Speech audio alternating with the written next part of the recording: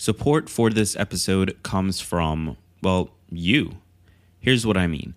I love creating this podcast, and based on how many people have reached out to me, it seems like you love listening to it.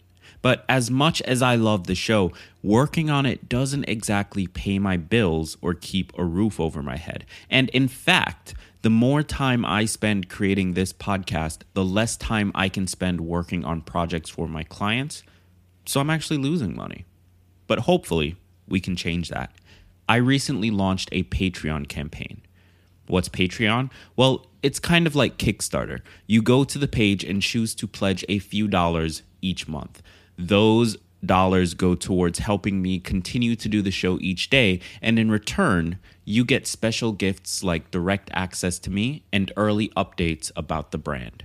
So there's absolutely no pressure, but if you enjoy listening to this show every day, then I ask you to check out the page at www.gregclunis.com/support.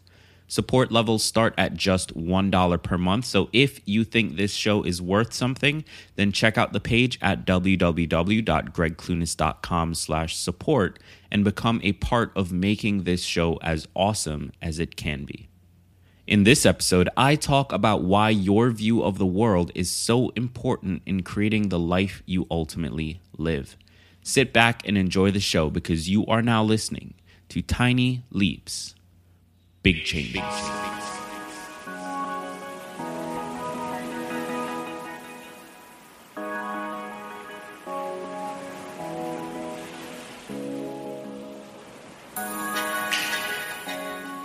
Today's song is Escape by Hangover, and I chose it because I'm a big fan of its smooth synth sounds, dubstep-influenced chorus, and rhythm-driven progressions.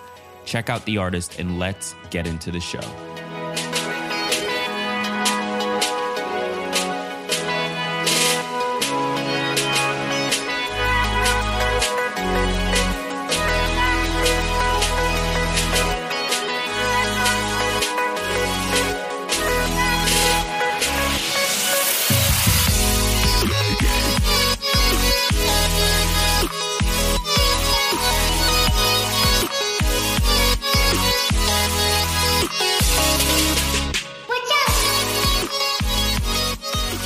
Welcome to another episode of Tiny Leaps, Big Changes, where I share simple strategies you can use to get more out of your life. My name is Greg Clunis, and back in episode 81, I talked about why you should stop saying you can't do something. The main point was this: what you believe affects your life in dramatic ways. Now, before you go to turn off this podcast, let me explain.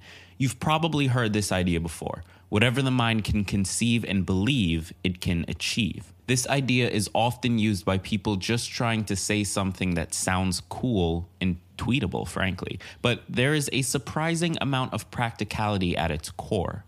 Now, of course, just because you believe something doesn't make it true. Just because you believe you deserve a Lamborghini doesn't mean that you'll get one. For example, since I was 14, I've wanted a Porsche 911 Turbo in all white with leather seats. I believe I deserve it and have believed that since 14, but still, I have no Porsche. So if I'm not talking about just believing something and having it magically enter your life, then what exactly am I saying?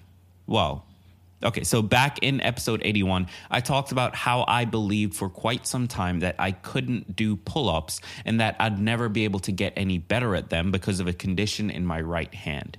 But then that belief turned out to be untrue. So for all that time that I didn't think I could do a pull-up, I never tried. This led me to not being able to do a pull-up. In other words, the idea I had about myself and my own abilities forced me to live my life in a way that made it impossible to ever disprove the idea. Here's another example. If you grow up in a rough neighborhood, all of the role models around you are drug dealers or gangbangers, or they're just poor. You'll likely grow up with a certain idea about the world. That idea is that you only have a few paths.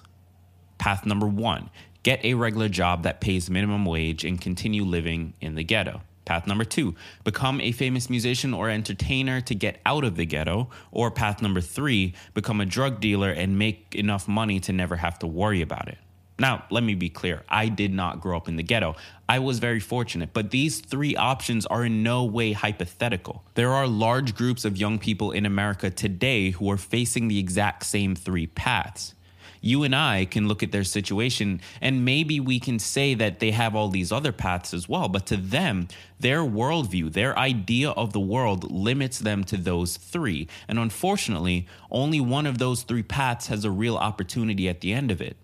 And it's also incredibly rare. Our ideas of the world affect our actions. Those actions affect our reality, but it all starts with an idea. When you were a kid, if you didn't believe that you had a chance to get a good education and make something of yourself, do you think that you would have worked as hard? Probably not. If you think you aren't smart enough to start a business, do you think you'll ever take the first step? Probably not.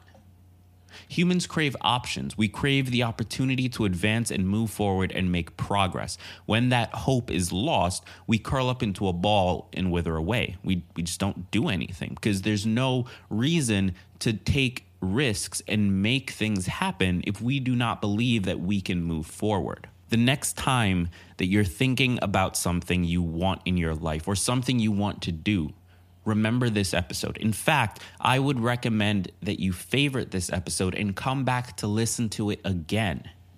Whether or not you allow yourself the chance to try is the most important part of the entire equation.